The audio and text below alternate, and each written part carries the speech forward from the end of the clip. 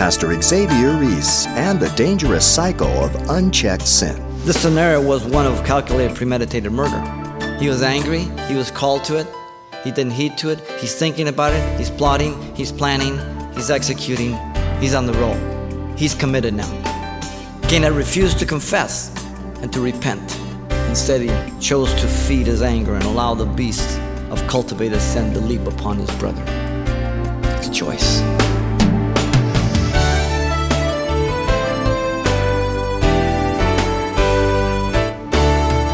Welcome to Simple Truths, the daily half-hour study of God's Word with Xavier Reese, Senior Pastor of Calvary Chapel of Pasadena, California.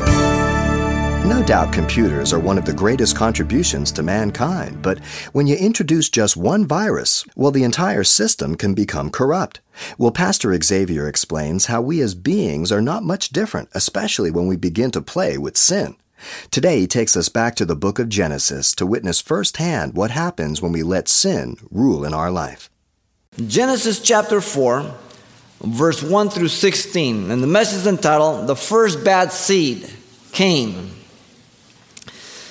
The number of people who have destroyed their lives by a series of ongoing bad decisions or one major decision is not few in the history of man. Cain is just the first after his parents. Cain should be a warning to all of us, lest we think that we are the exception to the destruction by sin in our lives. And so what we want to do is look at the life of the first family outside the Garden of Eden with sin nature in operation in full force. Everything's different now. Sin nature has been introduced. Man has no more control unless they're totally dependent upon God, as we'll see. And so our focus will be on the account of Cain here killing his brother Abel, which is revealed to us in a simple threefold division. Let me read our text for us here. Adam knew his wife, and she conceived and bore Cain and said, I have acquired a man from the Lord. Then she bore again, this time his brother Abel. Now Abel was a keeper of sheep, and Cain was a tiller of the ground. And in the process of time, it came to pass that Cain brought an offering of the fruit of the ground to the Lord. Abel also brought the first fruit of his flock and of their fat. And the Lord respected Abel and his offering. But he did not respect Cain and his offering. And Cain was very angry, and his countenance fell. And so the Lord said to Cain, Why are you angry? And why is your countenance fallen? If you do well, will you not be accepted? And if you do not do well, sin lies at the door, and its desire is for you, but you should rule over it. Now Cain talked with Abel his brother, and it came to pass when they were in the field that Cain rose up against Abel his brother and killed him. Then the Lord said to Cain, Where is Abel your brother? And he said, I do not know. Am I my brother's keeper? And he said, What have you done? The voice of your brother's blood cries out to me from the ground. And so now you are cursed from the earth, which has opened its mouth to receive your brother's blood from your hand. When you till the ground, it shall no longer yield its strength to you. A fugitive and a vagabond you shall be on the earth. And Cain said to the Lord, My punishment is greater than I can bear. Surely you have driven me out this day from the face of the ground. I shall be hidden from your face. I shall be a fugitive and a vagabond on the earth, and it will happen that anyone who finds me will kill me. And the Lord said to him, Therefore, whoever kills Cain, vengeance shall be taken on him sevenfold. And the Lord set a mark on Cain, lest anyone finding him should kill him. And then Cain went out from the presence of the Lord and dwelt in the land of Nod, in the east of Eden. This tragic event of the murder of Abel by Cain unfolds for us in three divisions. We have the men, Cain and Abel, in verse 1 and 2. Second, we have the sin of Cain, verse 3 through 8. And then we have the judgment of Cain, in verse 9 through 16. The men, Cain and Abel. Cain was the first son of Adam and Eve. His father, Adam, knew his mother, and the word knew there is a euphemism for sexual intercourse, and she conceived 23 chromosomes from Adam, 23 chromosomes from Eve, and they comprise together having characteristics of each parent. The blessing of God in marriage. First woman to be pregnant. The delivery was that of the first infant from the first parents who were sinners, and the first baby to be born as a sinner. Chapter 5, verse 3, when we get there, Adam begot a son, Seth, in his image, fallen. The only ones who are born into the world now are sinners. The proverb says that children come from the womb speaking lies, and we thought they were crying. I've given you often the illustration, when you go to a hospital, see a baby, put your face right up against that glass as everybody's there looking at the babies and say, oh, look what a cute little sinner. They'll look at you, what the problem? Because that's what they are. It means that Cain had no potential for pleasing God. He could do nothing to change his unregenerated soul or to repent with godly sorrow. He could not exercise faith on his own. It was all dependent upon God, as God would call upon him and give him the ability to.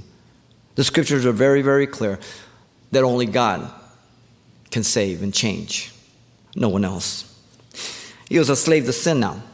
He had no potential to say no to sin in a fallen nature. Now, the birth process must have been astonishing in itself to Adam and Eve. They've never seen a baby born. And all of a sudden, her tummy keeps growing, everything else, and all of a sudden there is, and this baby comes out of her womb. It's a miracle. Every man should be in there. You'll appreciate your wife a little bit more. It's amazing. Notice his mother Eve declared, I have acquired a man from the Lord. The name Cain means begotten or acquire. Some have pointed out to the proper root meaning of spear or smith as a worker of metal, but there's no basis for that. Her very proclamation denies this. It was a man that she acquired from the Lord. The expression was a proclamation of her belief, really, in the promise of God. Remember the seed of the woman in Genesis 3:15? That she believed that God would send a deliverer. And even perhaps the hope that maybe this was the one. In fact, the word man there is ish. It's a word play. She had been taken from man. She should be called woman, for she was taken from the man. Now she is saying, I have begotten a man. And there's a word play between the two. Now some have interpreted that she is boasting. I was taken from man, but now I have created a man myself. But that's not what it's talking about. There's a word play, and it's her faith and hope in the promise of Genesis 3:15. For it says the phrase is from the Lord, being the acknowledgement of the Creator who endowed her with the blessing to procreate, according to Genesis 1:28. Now, notice in verse 2, Cain had a brother. He's the second born to Adam and Eve. Abel is the name. It means vapor, transitory, or breath, perhaps in view of his short life to come through the murder. We're not sure. Abel was a keeper of the sheep, a shepherd. Cain was a tiller of the ground, a farmer. We don't know the difference of ages. No time element is given to us, so it's all speculation. We don't know. It is interesting that Cain is mentioned 18 times in chapter 4 of Genesis, but in no other part of the Old Testament. Cain is mentioned in the New Testament, but only 3 times. In a negative way. Hebrews 11:4, 1 John 3:12, and Jude 1:11. Cain is identified with the family of the Kenites, the tribe from which the father-in-law of Moses was a member of, which lived near between southern Palestine and the mountains of Sinai. You can look up Numbers 24:22 and Judges 4:11. What an incredible pleasure it is to have your first child. You remember? A child represents the beginning of your extended family. The child is a composite of you and your spouse. The child is the beginning of new motivation, if you will, for living in such a way that brings the greatest benefit for the child. You think differently, you act differently, you make decisions differently. Psalm 127:3 says, behold, children are a heritage from the Lord. The fruit of the womb is his reward. Because everything else you're going to leave behind. But your children, they're part of you. And if you think your children are something, wait till you have grandchildren. It's a whole different ball game. The men were Cain and Abel. Notice the sin of Cain is presented next, verse 3 through 8. In verse 3 through 5, Cain and Abel brought their offerings to God. All of a sudden were thrust before the worship of God, both of these young men. The time is said to be in the process of time, describing an indefinite measure of time without number. We're not sure. The man Cain brought an offering of the fruit of the ground to the Lord in verse 3, and the word brought means to carry or to introduce before the Lord. The practice of worship was known and practiced, being passed down from their parents. They understood this. There was a place. We don't know the location. It's not given to us. Could have been the gate of Eden. Could have been apart from there. We're not sure. But it was practiced, and there was a relationship to God. Now notice the man Abel brought of the firstling of the flock in verse 4 there, and of the fat. The firstling means the firstborn. According to Exodus 13:2 and 12:15, that would be the law in certain cases. The fat was the choicest part of the animal, later again described and prescribed by the law in Leviticus and Deuteronomy, Exodus, different portions. But notice the Lord respected Abel and his offering, but he did not respect Cain and his offering, it says. There are some and many who have made commentary that the reason for this rejection and acceptance is because Abel gave a blood sacrifice and Cain of the ground, and the law says it has to be with blood. Nonsense. This is the beginning. The law hasn't even been given. And not only that, the law did allow non-blood sacrifices to be offered, okay? There's nothing that tells us here it was for sin, for anything else. This is just coming before the Lord. What is interesting to note is that here the focus is on the individual, not the sacrifice. In fact, the Septuagint translation, the Greek translation of the Hebrew, tends to support that type of false commentary by saying that this verse means that Abel offered the correct sacrifice, but nothing in the text says that. So we want to stick to the text. There's nothing in here that would give us that idea. The scriptures do give a reason why God accepted the one and rejected the other. Cain's offering was rejected because of his heart, the conditions of his heart, according to the New Testament. Listen to Hebrews 11:4. By faith Abel offered to God a more excellent sacrifice than Cain, through which he obtained witness that he was righteous. God testified of his gifts, and through it, being dead, still speaks. He was righteous. That's the reason he accepted it. Now, Abel was in right relationship with his brother, his mother, his father. Evidence that he was right with God. The vertical dictates the horizontal. Very, very important. 1 John 3:11 and 12 says, "For this is the message that you have heard from the beginning, that we should love one another. Not as Cain, who was of the wicked one, Poneros." Not only does he do evil things, but he likes making others evil. "And murdered his brother." And why did he murder his brother? Here we go. Because his works were evil and his brother's righteous. The New Testament commentary on the Old, and the New always interprets the Old. Very simple principle. One was righteous, the other one was Poneros, wicked, the heart. The sin of envy and jealousy was the reason Cain's gift was not accepted by God. It's real simple. Jude 1:11 says, "Woe to them, for they have gone in the way of Cain, who has brute beasts in their natural thinking, corrupting themselves." The heart. Here you have the godly seed and the ungodly seed. These lines run all the way through the Bible. Abel's going to be killed. Seth is going to pick up the line of the godly. And so you always have the two, the godly and the ungodly, the saint and the ain't, the in and the out. It's just the way it is.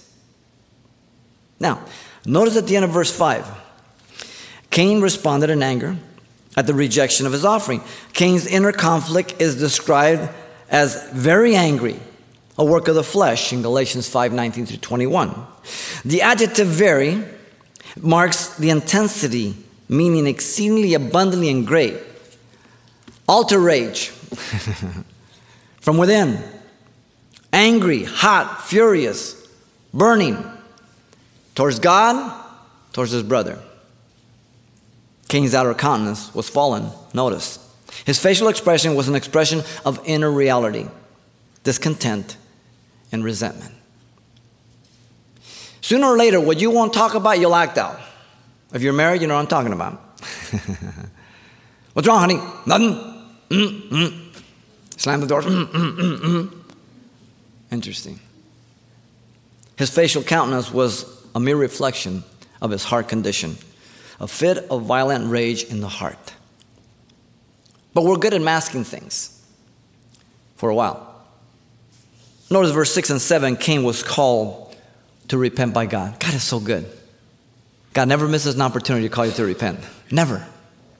Notice, he asked Cain, why are you angry?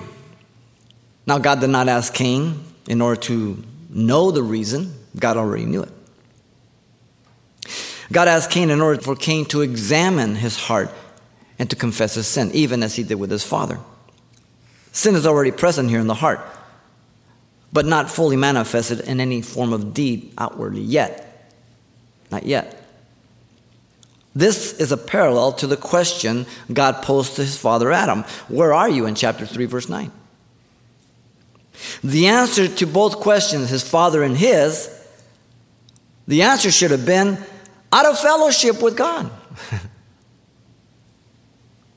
Where are you? Out of fellowship.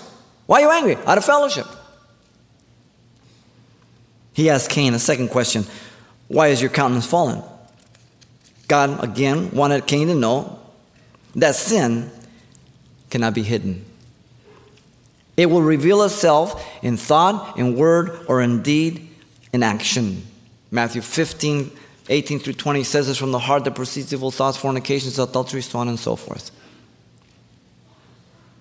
God wanted Cain to see that sin is not harmless, but it affects man's demeanor, perspective, attitude, and character. It will scar you. Like a flood scars the face of the earth, sin will scar your life and mine.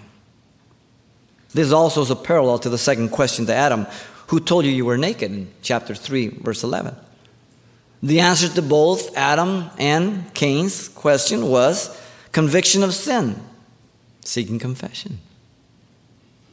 Notice in verse 7, the Lord gave to Cain two choices. He's saying nothing. You've been there, parents? You're talking to your son, your daughter? And you know all the information. You're nailing them, but they're taking it in, but they're not saying nothing. But you can see the wheels turning. You see smoke coming out of the head. What's going on here? Two choices. If he did well, he would be accepted. The doing well had to do with being like Abel. The doing well meant the acknowledgement of his sin, confessing, abandoning for forgiveness. If we confess our sins, he is faithful and just to forgive us our sin and to cleanse us from all unrighteousness. 1 John 1:9. God is seeking confession. He wants in part forgiveness.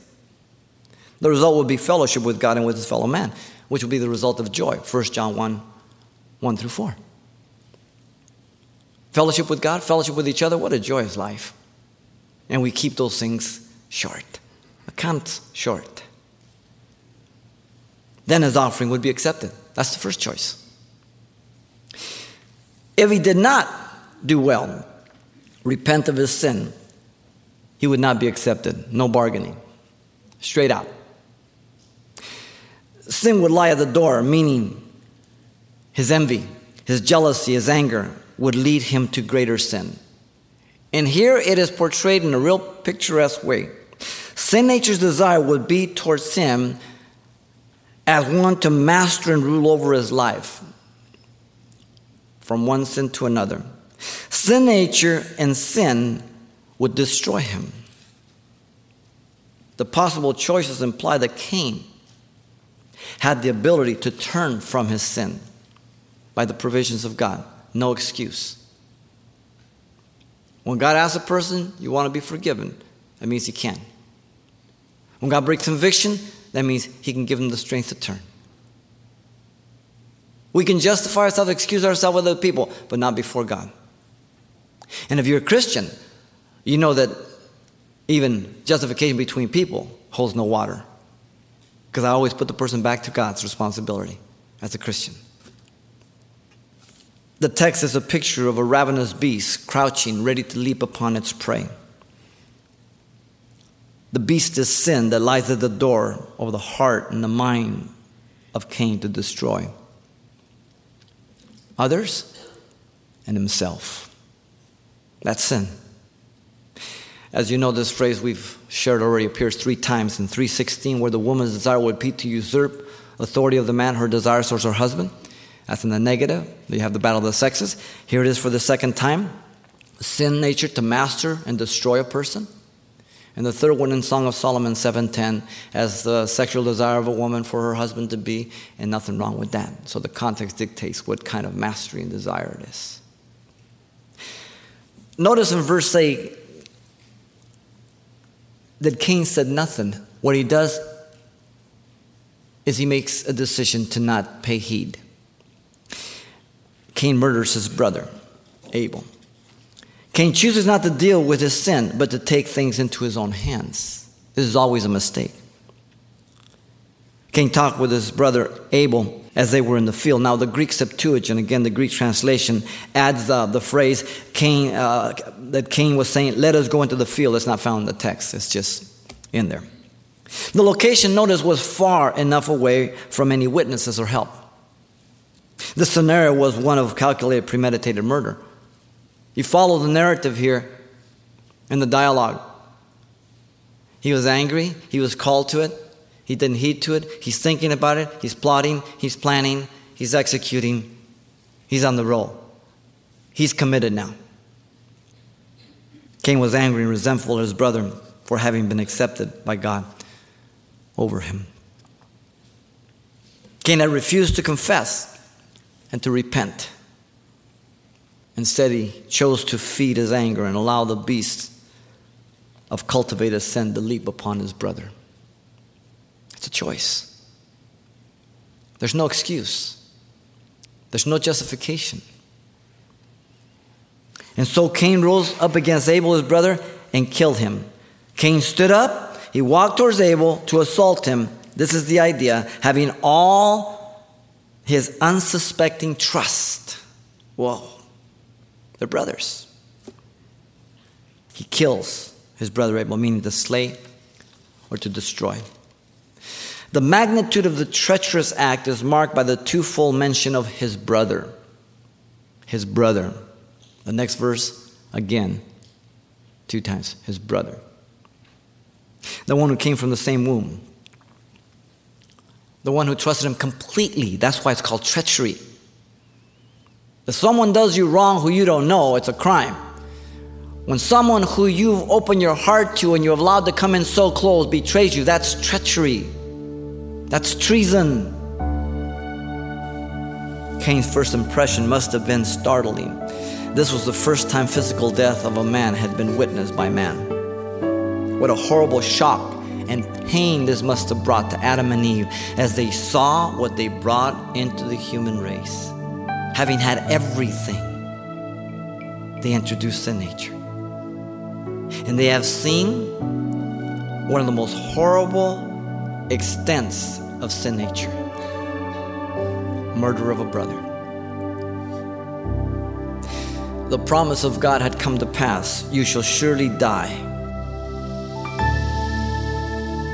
Pastor Xavier Reese and the consequence of sin. Now, you can request a copy of today's intriguing study from Genesis called The First Bad Seed, Cain. It's available on CD for just $4. And this is one message you'll want to pass along to your brothers and sisters in the Lord. The title to ask for once again is The First Bad Seed, Cain. Or simply mention today's date when you write Simple Truths, 2200 East Colorado Boulevard, Pasadena, California, 91107. Or to make your request by phone, call 800-926-1485. Again, that's 800-926-1485.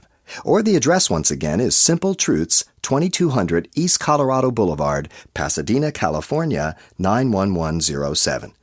And it's helpful when you tell us the call letters of this station when you contact us. Well, it doesn't take much to become engrossed in sin, but you don't have to give in. Learn to fight back when you join Pastor Xavier Reese on the next edition of Simple Truths.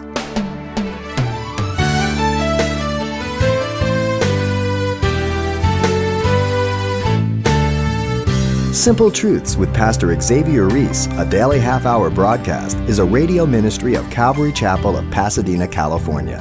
www.calvarychapelpasadena.com.